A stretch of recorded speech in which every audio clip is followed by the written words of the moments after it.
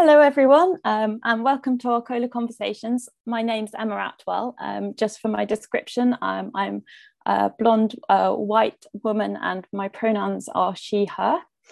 I am one of the producers at Arcola Theatre, who are hosting this series of conversations that's covered all sorts of topics that have particularly come up during COVID. Our question this evening is is COVID taking women back to the 1950s? And I'm really delighted with the speakers that we have joining us today. So Hannah Barron-Brown is going to be chairing this conversation, and I'm going to pass over to Hannah to kick everything off. Fantastic. Thank you, Emma, and thank you everyone for joining us on what is, at least in Yorkshire, a gloriously wonderful summer evening. And yeah, if you all drop off at 8 o'clock to go and watch the football, we're not going to take it personally. I mean, I might cry myself to sleep, so please don't, but we would understand. So thank you for joining us for what I'm sure is going to be a fantastic debate, and I'm really excited to hear from my fellow speakers on this.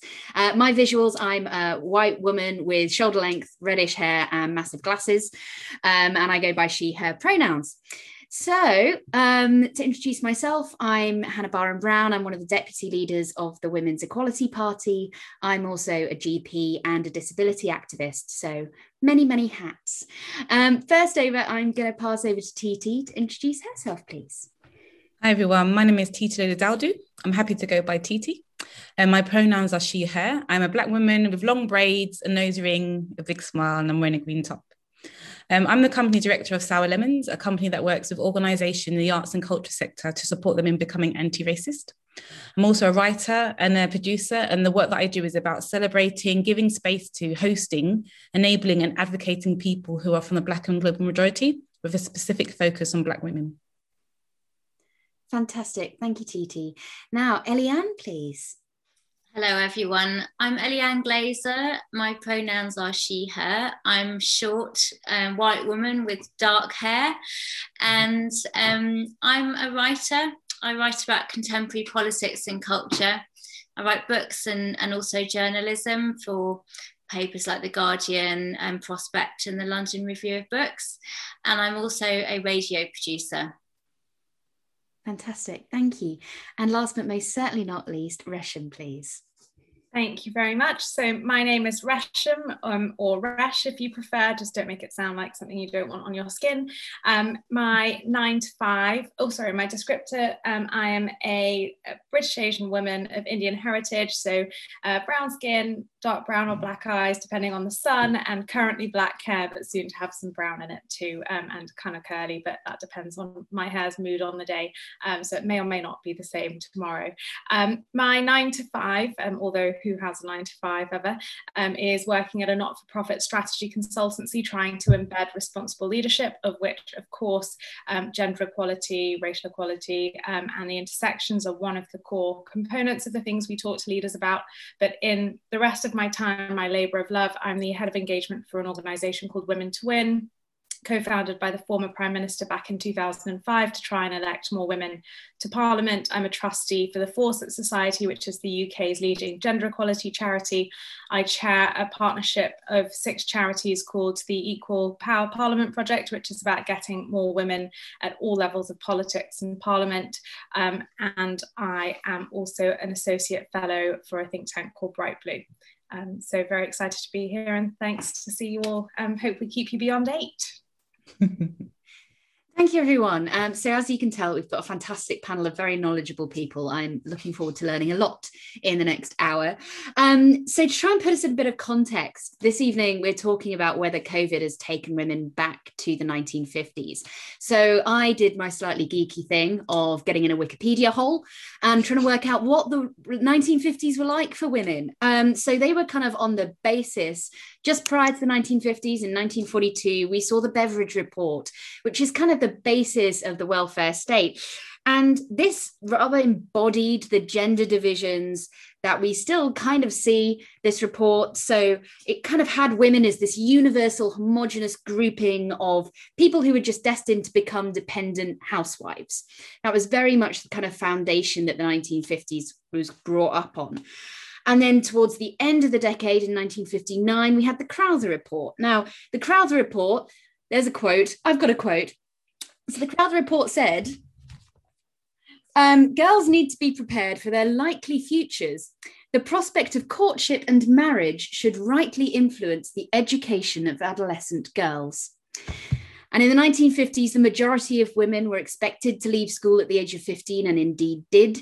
In fact, I was chatting to my mum about this panel earlier, and she said it was still pretty outrageous that she was allowed to stay on till sixth form and she was doing it in the 1970s. So the context in which the 1950s is set really lends itself to a fascinating discussion tonight about whether or not the pandemic has taken us back there. So roll us forward 50 odd years, and where are we? Well, longer than that. Where are we now? So at the moment, women make up 77% of healthcare workers, 83% of social care workers, and 92% of childcare workers. They are the most likely to be single parents with potential childcare issues, particularly as we've seen during the pandemic. And they do make up the majority of people living in poverty. So women didn't necessarily start the pandemic in a good place. And a lot of those issues around who has worked in the areas that are most likely to be affected by COVID, the ones that are the major exposure areas for COVID, those roles have been taken on by women. And women are the most likely to have lost their jobs. They're the most likely to have been furloughed as well. So it's definitely been a really difficult 18 months for women. And I think we're going to have a really great discussion about how we hope to bring things forward. But first question for the panel, and I have warned them what the questions are because I'm nice, but if anything does fly up in your mind and you want to have a burning question, please do stick it in the chat and we will have time for them later. So what do you each think is the single biggest issue facing women today? So Titi, I came to you first earlier, so I'll go to Resham first now, if that's okay. Oh, I got the easy introduction last, and then you throw a toughie at me first. Okay. I think the biggest challenge facing women is the view amongst a number of men and some women that we have already achieved equality. And it frustrates me so much when I hear people say, but you have equal opportunity. You can go to university just as much as men. You can do X, Y, Z. You know, they'll ream off this whole stream of things we can do, of course, and the thing that is never mentioned is all the other things we have to do in addition. And I just wanted to add, because you know I'm a stats geek, that during September and early October last year, ONS statistics show that women spent 64% more time on unpaid household work than men, and women spent 99% more time on unpaid childcare than men. And if you think about it, this is a huge amount of time, energy, effort, mental strain, anxiety, pressures on mental and physical health that women are still facing every single day that is unaccounted for and unrewarded.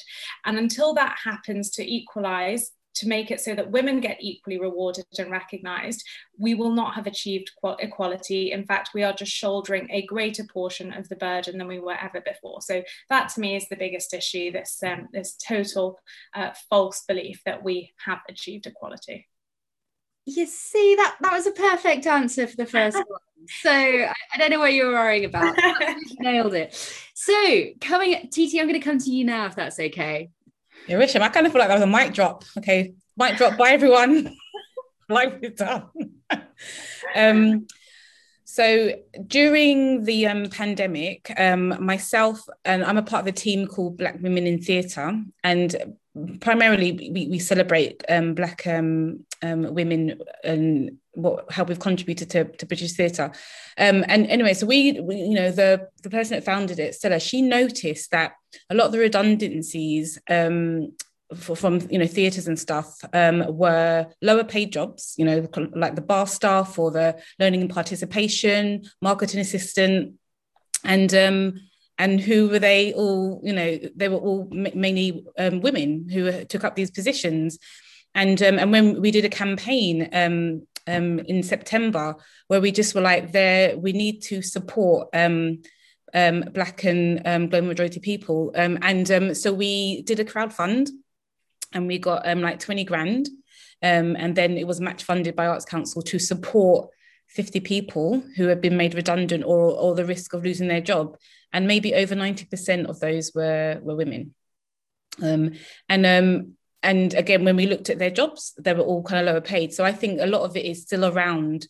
A lot of women aren't in leadership positions as well. They aren't, you know, that's just really noticed. So I think there is still that. So I don't think there's equality if we throw in equity there. If you throw in things like, if you nail it really down to race and disability, then, you know, even more disparity. So I just think it's really about those patriarchal structures. Essentially, and I'm just coming from a lens of the arts and culture sector because that's what I'm in.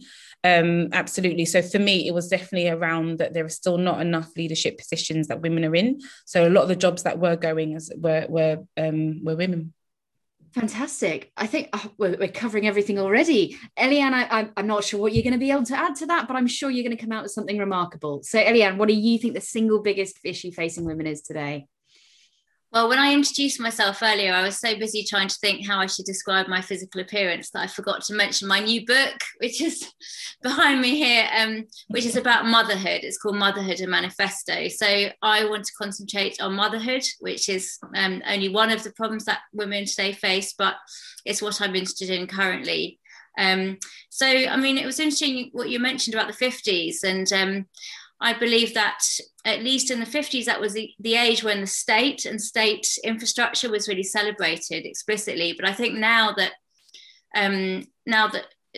motherhood has really been privatized, and mothers are kind of atomized in our own homes and left to make our own arrangements, trying to combine work with childcare by ourselves in this very sort of informal and ad hoc and isolated way.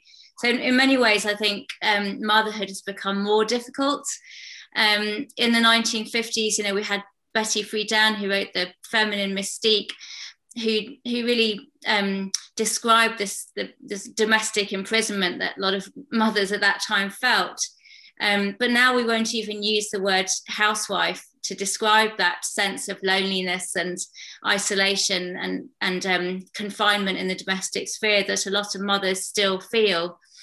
Because of this language of choice that we have, and the assumption of equality, and that women are doing things because making choices out of a sense of freedom, and that women are empowered to make those choices. In fact, I believe that women are constrained in the choices that we make due to our circumstances. And if women stop work, it's often not out of choice, but because they can't combine work with childcare. If they work, it may not be out of choice, but because it's a financial obligation. So there's so many ways in which motherhood is bad for women these days. I think there's also an interesting thing about the relationship between motherhood and feminism, that in lots of other spheres of women's equality, it's easy to make the case that women should be equal to men. But where motherhood is concerned, something strange happens, I think, which is that mothers feel that they need to sacrifice their own needs and wants and desires to their child. And this expectation of self-sacrifice is incredibly dominant around motherhood. And actually that's a myth, because the interests of mothers and children are actually aligned. It's not a zero-sum game. But this expectation of self-sacrifice means that mothers, I think, give up the campaign or the desire for equality that they fought for as young women. And it's almost like, well, you know, reality bites. It's time to accept, you know, our fate as kind of slaves to our offspring. And I think that is really what we have to try and challenge if we're going to, if mothers, as well as women in general, are going to be equal to men. Fantastic. Thank you. You see, I told you all this was going to be great. Like, honestly, I'm buzzing already. So our next question is, to what extent has COVID either improved or worsened the position of women? Now, I'm going to kind of kick off with this in that I have been really, really trying to find a way that COVID may have improved things for women. I found one thing, it's not massive, and I'm very scared it's going to be taken away. So this is a shameless plug, really. So at the beginning of the pandemic, and this is coming from me as a doctor, so I get very obsessed by this. At the beginning of the pandemic, because it was so difficult for women to potentially get to abortion clinics and family planning clinics, telemedicine became an option for women who wanted early abortions. You could have a telephone appointment and get the pill delivered to your door and have the abortion at home, which is a fantastic step forward and something that many of us have been campaigning for a very, very long time. Now, the challenge with this is that when it was brought in at the beginning of the pandemic, it was said you can do this until we're going to do this for 2 years or until the end of the pandemic, whichever is the sooner. Now, the end of the pandemic, I'm not sure whether there's going to be some big party or cannons, balloons or something. I'm not sure how we're going to necessarily know when that is. But there is a serious risk that this is going to be taken away and stepped back. And I think that would be a big shame. So it's something that the Women's Equality Party have been campaigning about a lot in recent weeks. So yeah, that's my little shameless plug. That's the one thing I think that I can find that's improved for women during the pandemic. And I'm genuinely scared it's going to go away again. So in terms of things that have worsened, I think, we're going to probably end up talking about care a lot. This lot are probably going to talk about it far more effectively than I am. But I know from my own experience, I was working in a care home for the first 6 months of the pandemic, and everything that we're now being told that was apparently put in place to protect care homes, I can officially tell you it's nonsense. It was awful. There was next to no PPE. Our staff were terrified. And what really struck me during that time was that most of the staff in the care homes, and it was elderly people who were meant to be getting a bit of rehab following a hospital admission. Most of our staff were female. Many of them were from ethnic minority backgrounds, so at higher risk of coronavirus. We had patients coming out of hospital who hadn't been tested. And so we didn't know what the risks were to us and to the staff and to our colleagues.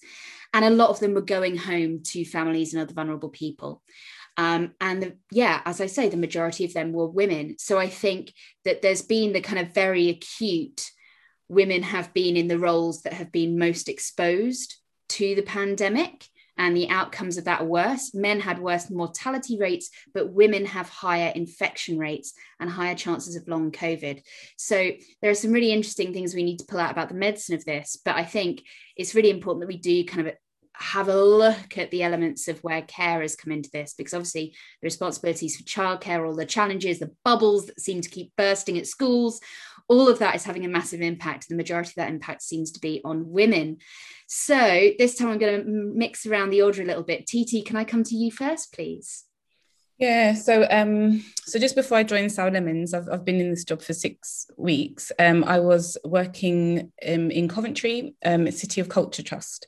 And we work with, it's a year-long celebration of art, culture, whatever. And of course it had to get pushed back because of COVID. But a lot of the work that we were doing is around the community. And the biggest thing, and we work very closely with the police, because we're working with vulnerable families, from newly arrived families.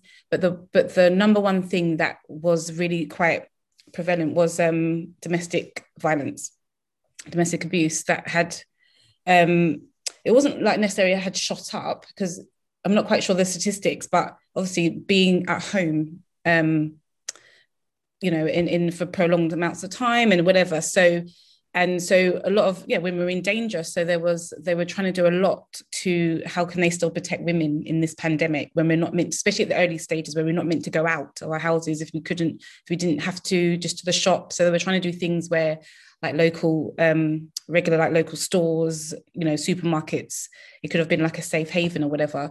So that was definitely, that really, really affected it, apart from vulnerable people anyway, but a lot of women. Speaking from being a mother myself, what was really hard is that even though I had an organisation that was supportive of people that had caring responsibilities, and but I there was a lot of us that found ourselves apologizing for our children, the noises that they made or the crying or the attention, whenever. And at the very beginning it was they're so cute, it's fine, let Josiah just sit on your lap and whatever. And after a while it was oh my God, her child again. And but then I just thought, well, I'm not apologizing for my child or his existence because he's 4. He doesn't know that there's this pandemic, and he's seeing mummy working at home. Great, there's more time with mummy, so he wants to be with me. So at the very beginning, it was like, okay, sorry, he's just, you know, playing, and you can hear, you know, Peppa Pig or whatever. But very quickly, I was like, no, I'm not apologizing. I'm still able to do my work. I'm still able to be really, really, you know, focused or whatever. But I kind of felt like at the beginning there was this, yes, I'm at home and, you know, my child's here. I'm going to try and make sure that they know that I'm still being productive, and they know that I can still do this job, even though that's going on around me. And speaking with other mothers or people with childcare or responsibilities, we kind of like felt like that. And not just my work, like other people around and people I knew, it was just like, they felt like, yeah, we need to make sure that they know that I'm, you know, my boss or whatever knows that I'm doing a good job still. You know, so that kind of pressure that, but after a while that did, I was like, no, I don't care. But at the very beginning, it wasn't very much like that, because it was still, you know, there was still a lot of the kind of managers or whatever that was like, you know, we still need to be productive. Yes, we're in a pandemic, whatever, but we still need to be productive, you know. And I think if you had kind of like other types of responsibilities going on in your house, it was like, okay, yeah, I am still responsible. I'm still doing what I can. Yet my child's having a tantrum by my feet because he doesn't quite understand why I can't, you know, all of that. So that felt really, really hard, actually. And I'm not speaking for mothers all around, but I know for myself and a few people, it was tricky.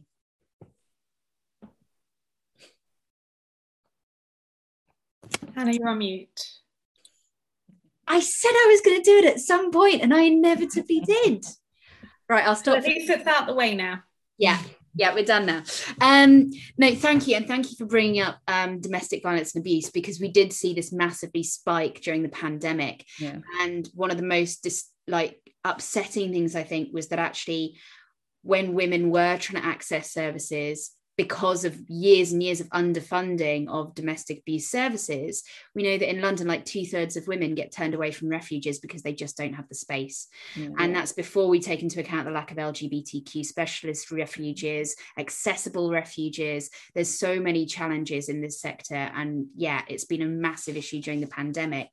And also one of the things around lockdown is that we know women are at highest risk when their perpetrators feel that they might be able to escape, when they feel like the control is going to be taken away from them. So as lockdown eases and women were finding it easier to potentially leave their homes and seek help, that's when the risk of potentially, you know, escalated violence, murder was becoming more of a challenge, because lockdown was easing and women were more likely to be able to escape that controlling environment.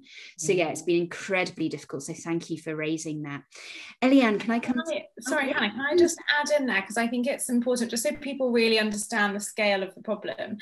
We're talking about 2.5 million adults, and of course men do suffer domestic violence and abuse, but 2/3 of that 2.5 million adults are women. And Refuge said they had a 120% increase in calls over the initial 2 lockdowns. And so I just think it's really important for us to recognise how big this problem is, and that is just what is reported. So it's very potentially the tip of an iceberg. And just because you'd mentioned the telephone consult and abortion pills coming home, I think the one thing I think has been positive is Refuge ran a scheme with the rail companies to offer free travel, which of course is only a very short-term solution. It doesn't deal with a lot of the other issues you mentioned, but it did and does mean that women could get away logistically with transport. So hopefully we keep that and then build on that to offer women more support at one of the hardest, most vulnerable times in their life. That's fantastic. Thank you. I love that you love statistics. It makes me really, really happy. So Resham, you've kind of started off by telling us a little bit about what you thought one of the potential improvements was there. So how do you think it's worsened the situation for women? Well, I think lots. And I mean, I have spent 9 years now working to get more women elected to Parliament. And I think, and I'll give a flippant example just because it's an easy one, but just to try and make the point. But the reality is, no matter how good intentioned or how hard you work, how much advice you take, if you have a very different life experience to other people, it is very hard for you to understand what their life is truly like. So my flippant example, I suffer polycystic ovaries. I'm also of Asian heritage. You can imagine how that would lead to me becoming very close friends to my waxing lady and beautician. And yet, even though it is societally acceptable for my fiance to have facial hair and not societally acceptable for me to, he was able to get a beard trim far earlier before I was able to go and get kind of stuff dealt with on my face. And it's just a really small, and you know, I was going to say silly, and I was like, actually, it's not silly, because it's something that I and many other women are very self-conscious about.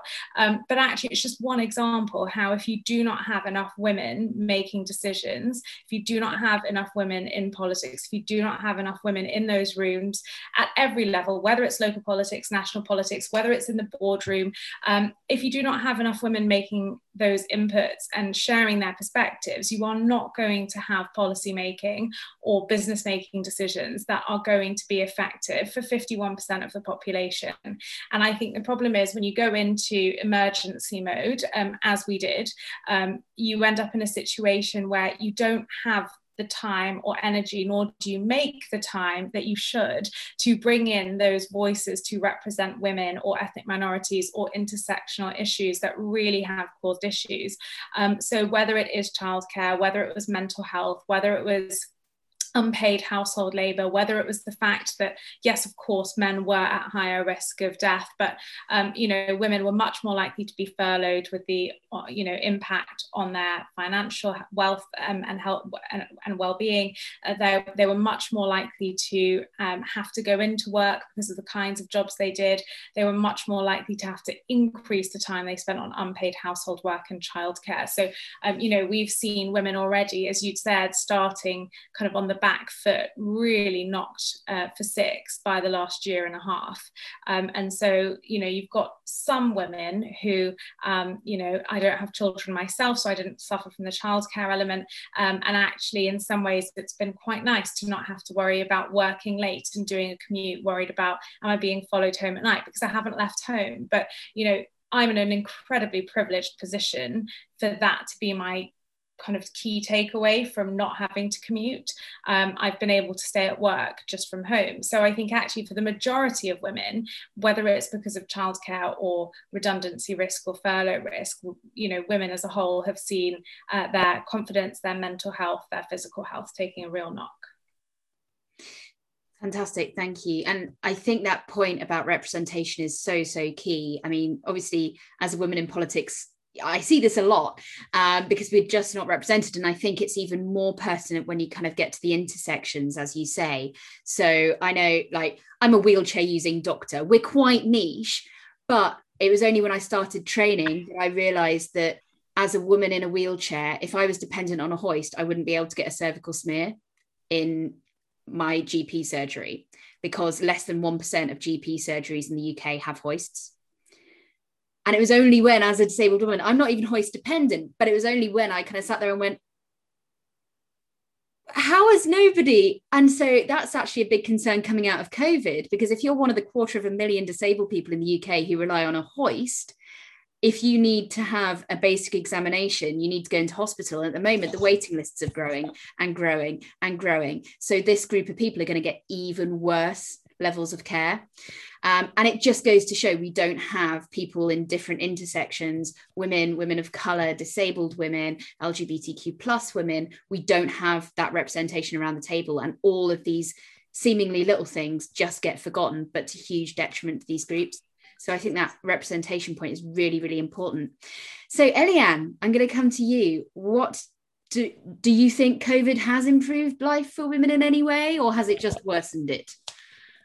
I think it's been very bad for mothers. So lots of examples, women going into labour and having miscarriages without their partners, which just strikes me as a barbaric decision that I don't understand how it could ever have been made. But also, as we've been hearing, that the lockdowns revealed a really shocking disparity between mothers and fathers when it comes to childcare and domestic labour. And I think that the lockdowns really shone a light on what is actually a really well hidden secret in many even progressive or enlightened couples. And So that was very interesting. I think that lots of interesting things came out, like, for example, that even though mothers were doing the bulk of the homeschooling and the domestic work and the childcare, fathers consistently overestimated the amount of homeschooling and domestic work they were doing. So I think one New York Times survey, the dad said they were doing 50% of the homeschooling, and the mum said no, actually it was 3%. And that disparity applied even when both parents were working full-time from home, and when both parents were furloughed. So I think that was really particularly shocking, because it wasn't just revealing existing disparity, inequality. It was actually saying, no, this is a novel situation. We've never had this before. Men are now at home for the first time, but they still are not taking on the childcare and the housework, which I thought was really, really concerning and indicative of very ingrained norms about who does what. So yeah, and then, but the other thing that I thought was really interesting was that in some ways it felt like business as usual for mothers, you know, on the one, you know, both in terms of the domestic isolation and the kind of boredom of being at home all day with kids, only interrupted by the odd trip to the supermarket, which is quite normal to many mothers working from home or not working outside the home. But also the multitasking that Titi, you mentioned, you know, that was revealed in those Zoom calls, that multitasking just felt really familiar to me and many mothers, that kind of zooming between kids and work all the time. It was just that it had a light shone on it in those Zoom calls. So I felt that in a way, as a mother, my reality was being validated, but also that it was really showing up a real problem in terms of inequality in partnerships, but also, yeah, what happens when the very fragile, informal social networks that mothers have built up to deal with the lack of state support and often partner support, what happens when those networks are suddenly removed, and the kind of threadbare nature of what it's like to be a mother now, and the kind of the way that you have to patch together your life was really laid bare. Thank you. I think they're all amazing points. I remember one of the moments at which I really kind of took a deep inhalation at work was when towards the end of a shift, one of the nurses I was working with said, I've got to get home. The kids need their homeschooling doing today. And I was like, oh, so what does your partner do? And she's like, oh, he's furloughed. And I was like, so is he at home with the kids? Oh, yeah. I was like, so why are you going home to do the homeschooling? She's like, oh, it just won't get done unless I do it. And I was just kind of like, you're literally working ridiculous hours, saving lives with no PPE. How are you also having to... And it just continues to blow my mind today. So thank you, all of you. Quick plug to our wonderful audience. If you do have questions, because I know I could chat to these guys all evening, please do pop them in the chat. We are going to have some time for them. Otherwise, I can just keep chatting. But, you know, we'd love to hear from you. So do let us know if you've got any questions in the chat. So next up, and Eliane, I'm going to come to you first this time, if that's okay. What do you think we can do to address or ideally reverse some of the issues faced by women during the pandemic?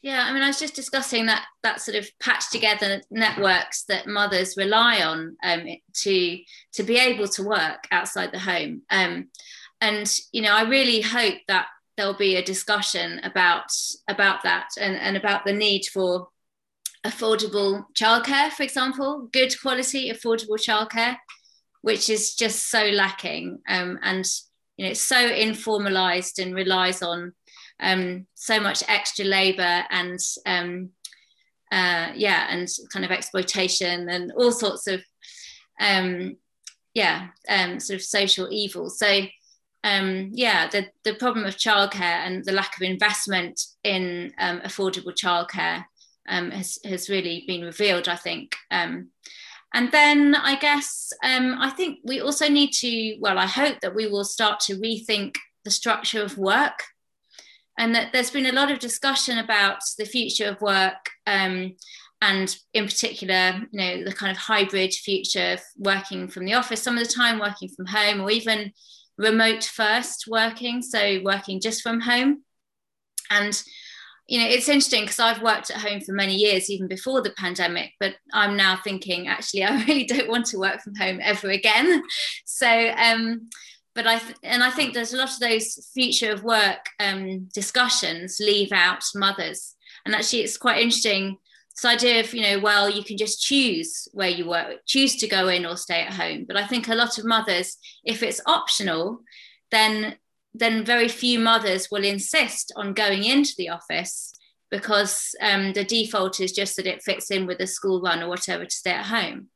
And so I worry that these discussions about the hybrid future of work will further entrench some of the inequalities that we've been talking about to do with motherhood, that women will increasingly work from home and lose out on all of those, social networking opportunities, promotional opportunities that you get from being present with colleagues. So I really want motherhood to be put back into the future of work discussions. So flexibility, yes, great, but not so that it increases inequality. And I guess, ideally we'd be talking about not working from home, but a shorter working week for both men and women. There's been really interesting discussions that predate the pandemic about a 4-day week for everyone. And I think that would be a really positive move, and it would solve all sorts of problems at one stroke. So that's what I would like to see is that will be a silver lining for me, is to have those discussions move forward. I'm already sensing that we're going to get some incredible policy ideas coming out of this. I'm frantically making notes, though I should point out that universal childcare to the age of 5 is already a policy of the Women's Equality Party. So thank you for that. And yeah, I think the structure of work point is really key. It's something that we're also particularly concerned about in the disability community around reasonable adjustments, because I think a lot of workplaces are going, we don't need to put in ramps now, you can just work from home. And it's the same for mothers, and it's the same for people who have responsibilities in the home. If you're given the option, or working from home is now a thing, and the expectation is you'll just take that, what are you missing out on in the workplace? Are you missing out on those water cooler moments? The promotion, are you looked over for promotions? That sort of thing. I think it's a really important discussion that we have to think about in terms of flexibility of working going forward. So thank you for raising that. Resham, I'm going to come to you next, if that's okay. Yes, absolutely. So I think one of the things I read Invisible Women when it first came out, and I don't know how many of you have. If you haven't, I had to read a chapter a day, because I used to end at the end of each chapter, I'd be so enraged. I was physically shaking. And what astounded me is every time I told a man about it, and I have to say, I think the men in my life, my extended life, my friends are great, but every time I told them about something in it, there was almost this default to go, yes, but, and I'd go, you haven't even read it. Why are you arguing with me on something that has been clearly researched over a number of years, right? Like, why is your default to think there must be something wrong with it, or there must be an excuse for why women get the raw end of the deal in every single scenario, right? I couldn't understand that. And, the number of men I said, you should read this book, and a month later, 6 months later, I'd say, did you read it? And they'd go, no, not yet. Had time. And so one of the things I think we really, really need to do is stop saying, teach your daughters to do this. And really it's teach your sons to do something. Because the burden, it feels to me, always falls on the less privileged group, whether that's BME people, whether that's people with disabilities, whether that's women. I say that as someone who recognises I have a lot of privilege in my own ways, but the reality is it always falls on women to educate men why they should be different or behave different, or why we deserve equality. And I think actually, I don't have children yet, and one day I hope I'm blessed to. But I just think, why should my daughter feel she has to work extra hard to get what she's deserving of, when very few people teach their sons that they should be giving up some of their privilege or sharing in that privilege. And the mental load is such a big element of it, because right now, you know, I have lots of friends who and colleagues who have to deal with homeschooling, and the default, the responsibility, Hannah, as you said with your colleague, the default is always that the woman will handle it, whether it's, are we running low on toilet paper? Which, yes, of course, if it was March 2020, everybody was. But, you know, whether it's the toilet paper, whether it's the groceries, whether it's the homeschooling, the Wi-Fi, whatever it was, it is always the woman. If there is a man and a woman in the household, it always seems to fall to the woman to carry that responsibility. And it is just as true in the workplace that women are more often than not the ones given the unthanked, unrewarded admin because you're good at organising. No, we're good at organising because we became good at organising because we weren't given the choice to not be good at it. And so it's not a policy argument. And, you know, I love policies. I'm very happy to talk about policy with you. But I just think as a society, as a culture, we have a really great opportunity to reset. And, you know, it was tragic. It is tragic that there is a disease that is impacting one gender more than the other. But let's not forget that for centuries, there have been medical issues that have impacted women more than men. And we have never seen fit to think about gender sex disaggregation of data, or gender disaggregation by data until now, because it is affecting and killing men. And yet, you know, when women suffer, when women have, you know, many, many health effects, the health system has pushed them away. And so let's use this as the kind of the catapult, the leverage to change the way we think about, gender equality in all of our systems, in our culture and in our society, because it doesn't have to be like this in the future, and it shouldn't be. I love it. Equality is the answer. There we go. That's this evening in a little nutshell. Thank you, Reshan. That's great. So Titi, over to you. So I definitely agree with everybody. Absolutely. And I definitely feel like things like workplace culture. I think a lot about this and how toxic it can be sometimes, and especially if you're a woman, and especially if you think about the intersectionalities within that. I just think, you know, what was freeing at first anyway, I know the pandemic and in lockdown was very difficult for a lot of people, but if you're in a toxic work environment, if you're in a really sexist work environment, whatever it is, there felt like almost some relief by not physically being in an office or physically being around those people. And but I'm really hoping that the pandemic does change the culture in how fast we always have to move. You know, it's proven that, you know, we have been productive and we have still been able to kind of get on with work, whatever. But but for me, a lot of the time I've been thinking about, how fast everything is. It's just the speed of everything, or, you know, and I just think by kind of removing that, let's talk about that a lot more. Like, you know, we've been able to connect still. Like a lot of my job at my last job was working within international artists, and it was so much. I'm connecting with people in Beirut. I'm connecting with people in Colombia, in Zimbabwe, whatever, and it was absolutely fine. And a part of my wellness and well-being was kind of sitting in on discussions over the pandemic, and I'm sitting in talking with people in, you know, different countries, and it was really amazing, and it allowed me to kind of slow down and appreciate what I had as well. We was talking with lots of different types of people, and we don't build that in enough. You know, I still feel there is, when we talk about kind of wellness and well-being in certain working environments or working professionals, you get like the eye rolls or that's all a bit. But no, we need that even more. And especially if you add on being a woman, you add on the caring responsibilities, or you add on just because our gender and how sexist and things and people can be. And another thing is I have to include like equity in this, not just really equality, because what was really apparent as well, that, so if we're thinking about healthcare and what unearthed a lot during the pandemic, so many different things, right? It was a very political 18 months or so with Black Lives Matter, etc. Very, very political. In one sense, that's brilliant, because it unearthed so many things. It brought it to the surface, because we had to pay attention, because there was no other major things happening, you know, type of thing.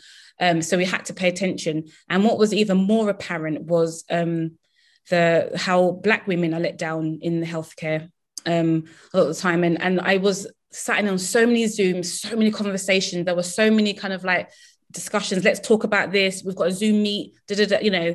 And there was just these horrific stories of Black women that have been let down by the NHS, because there was this massive thing as well that a lot of, depending on, I don't want to put everybody under the same, but depending on what kind of culture you are from the Black community, African Caribbean, a lot of people distrusted the NHS. So therefore they distrusted the COVID vaccine. Because it was like, but you know, because even myself, my own personal experiences of being in labour and not being believed how much pain I was in. If anyone's ever had a baby, painful, right? Duh. And it was just like, really, does it really hurt? You know, I had a lot of that, and yes, it does. Yeah.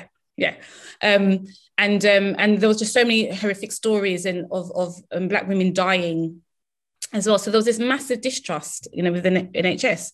Especially around, I mean, there's people at my mum's age who's in her 60s who was like, I'm not getting that vaccine. No, I don't trust it, and stuff like that. So I'm hoping that could become a positive though, because it's all unearthed, you know. So I'm hoping that, I don't want life to be the same ever again, because it shouldn't, because I don't think necessarily the old way was working anyway. And I just think hopefully this does expose things that were broken, workplace culture, abuse, all of those things I've just said. Hopefully it does expose it, unearths it. We can talk about it a lot more, because we can bring more people together. I know a lot of people are sick of Zoom, but we can bring a lot more people together over Zoom to talk about these things, rather than just, you know, because as we know, the people that make the decisions about women, women's bodies, women, whatever, are men, white men usually. So they're no longer just stuck in a room talking about this anymore with the door shut, and then it gets rolled out. This is what we're doing.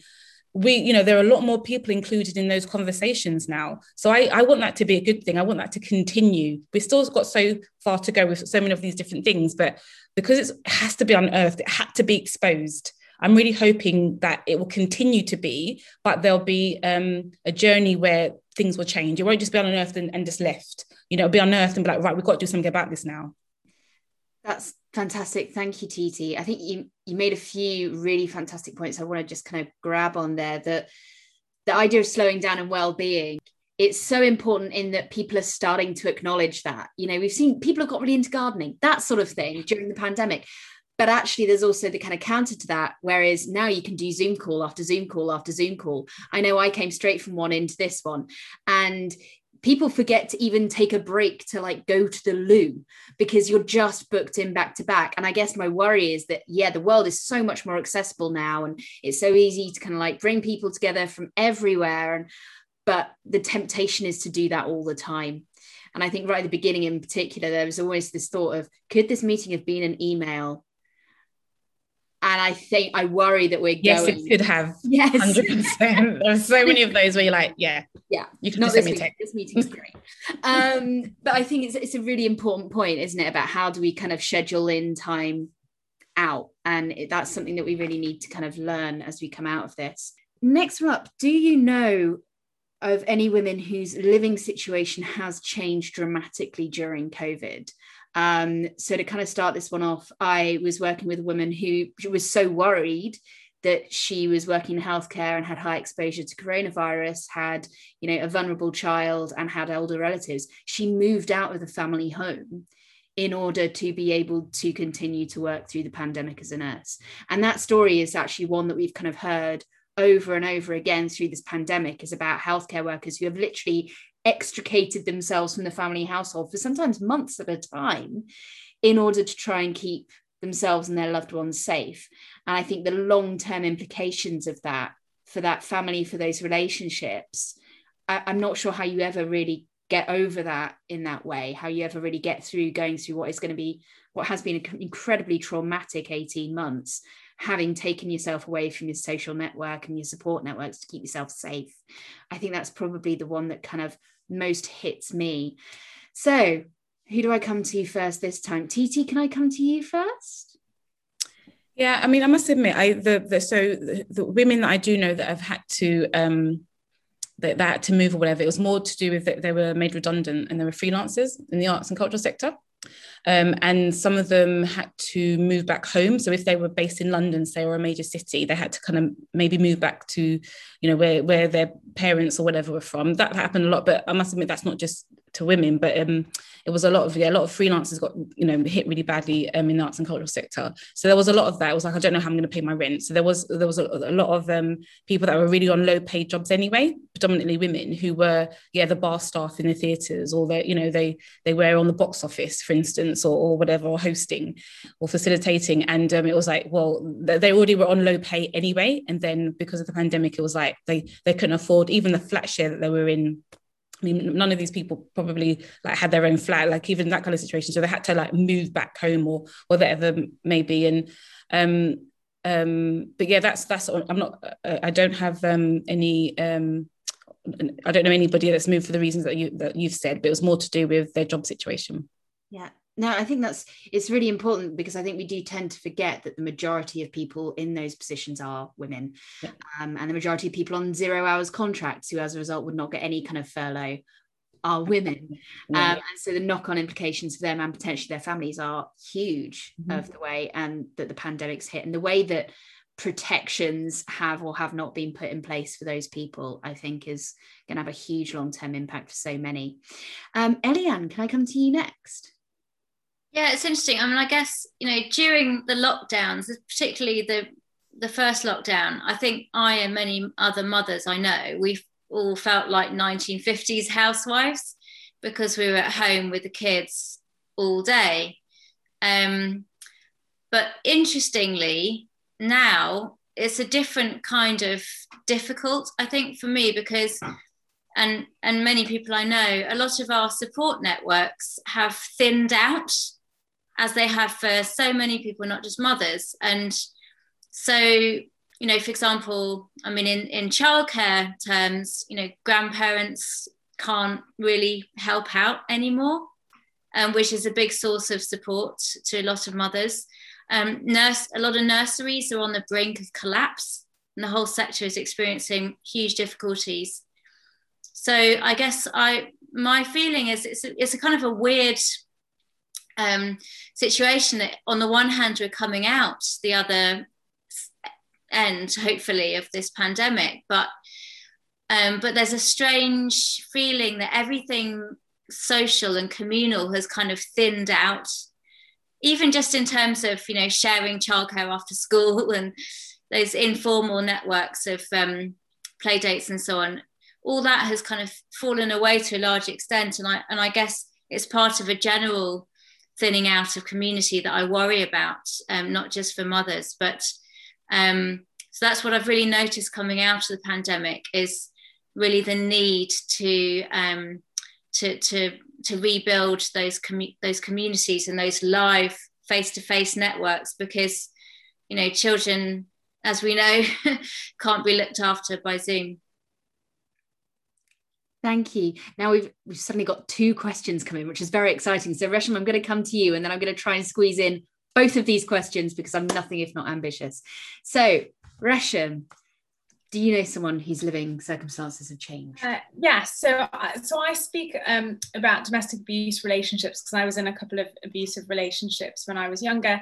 And when I realised that the domestic abuse situation was getting worse, 2 friends and I set up something called Hit Against Hit to try and, you do a HIIT workout. We got some Olympic stars and some of the famous athletes to donate workouts that you could do online. You still can if you wanted to try and raise money for refuge and another charity whose name has escaped me entirely, which is embarrassing because we raised a lot of money, but a Women's Aid. But actually, I didn't personally know women affected, but I did know a lot of women who I was hearing about through my connections in the sector who were really struggling. And so I think that to me was the biggest one, but I'll keep it short because I don't have a personal story. But I am happy to answer a magic wand question, because I think that is one very easy thing that I would like to recommend to improve the lives of all women after the pandemic. And other than everything we've already said and the obvious word being equality, a more practical solution, I think, in the short term is expectations.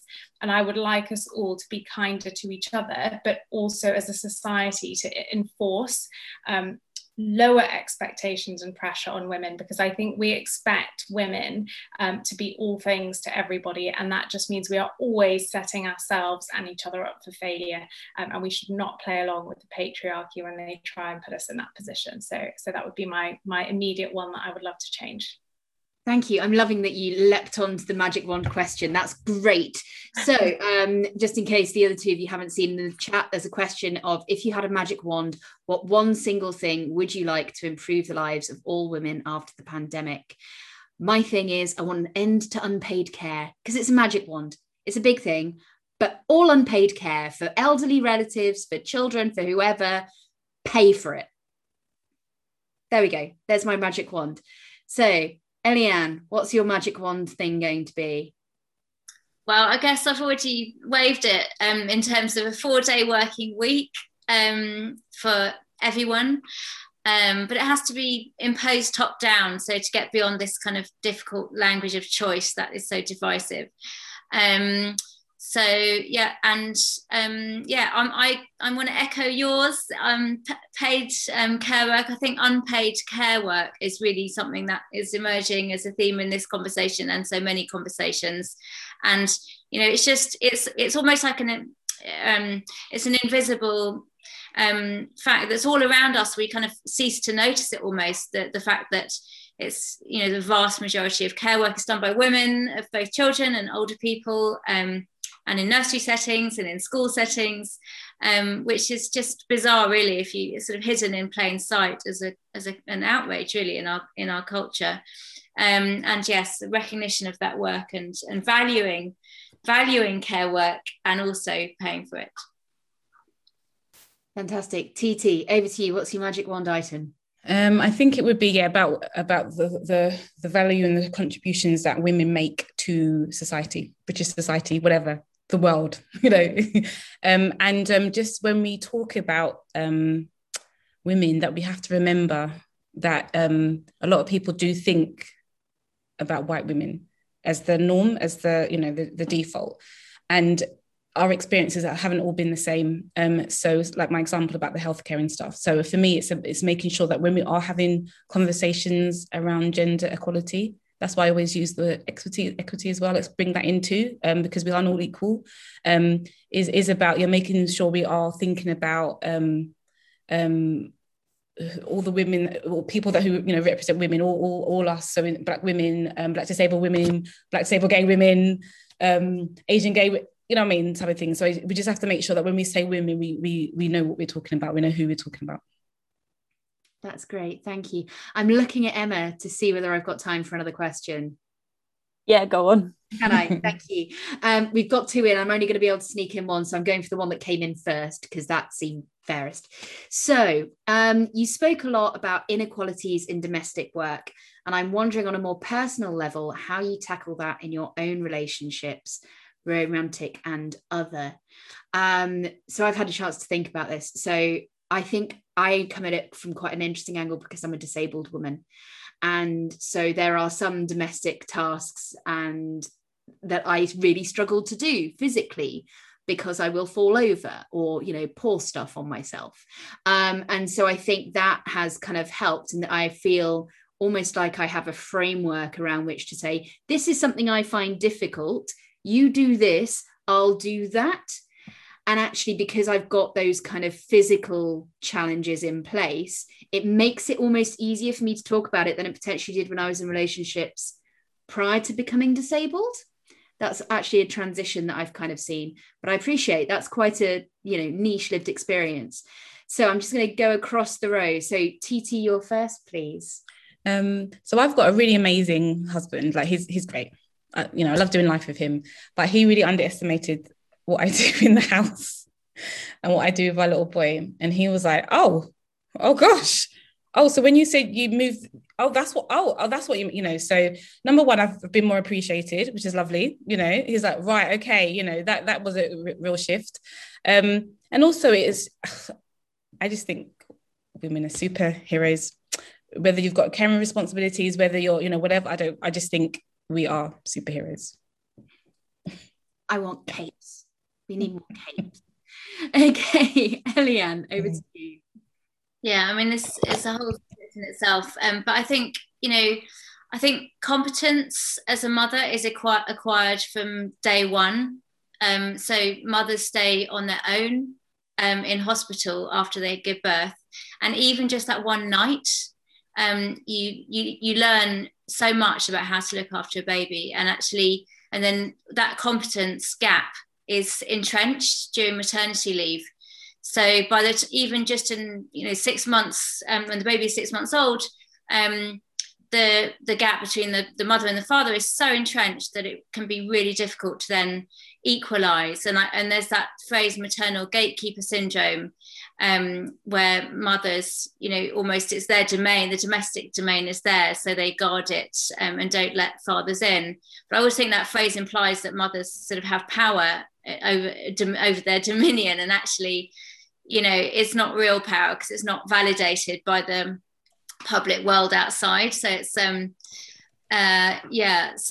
I think it's really tricky, and I think also because children change as they grow up, and work patterns change, it's something that needs constant renegotiation, and it's something that I've had in my own partnership, is that we have to reset and have conversations about who does what, really regularly, because those imbalances will creep back almost imperceptibly if you don't have those explicit conversations.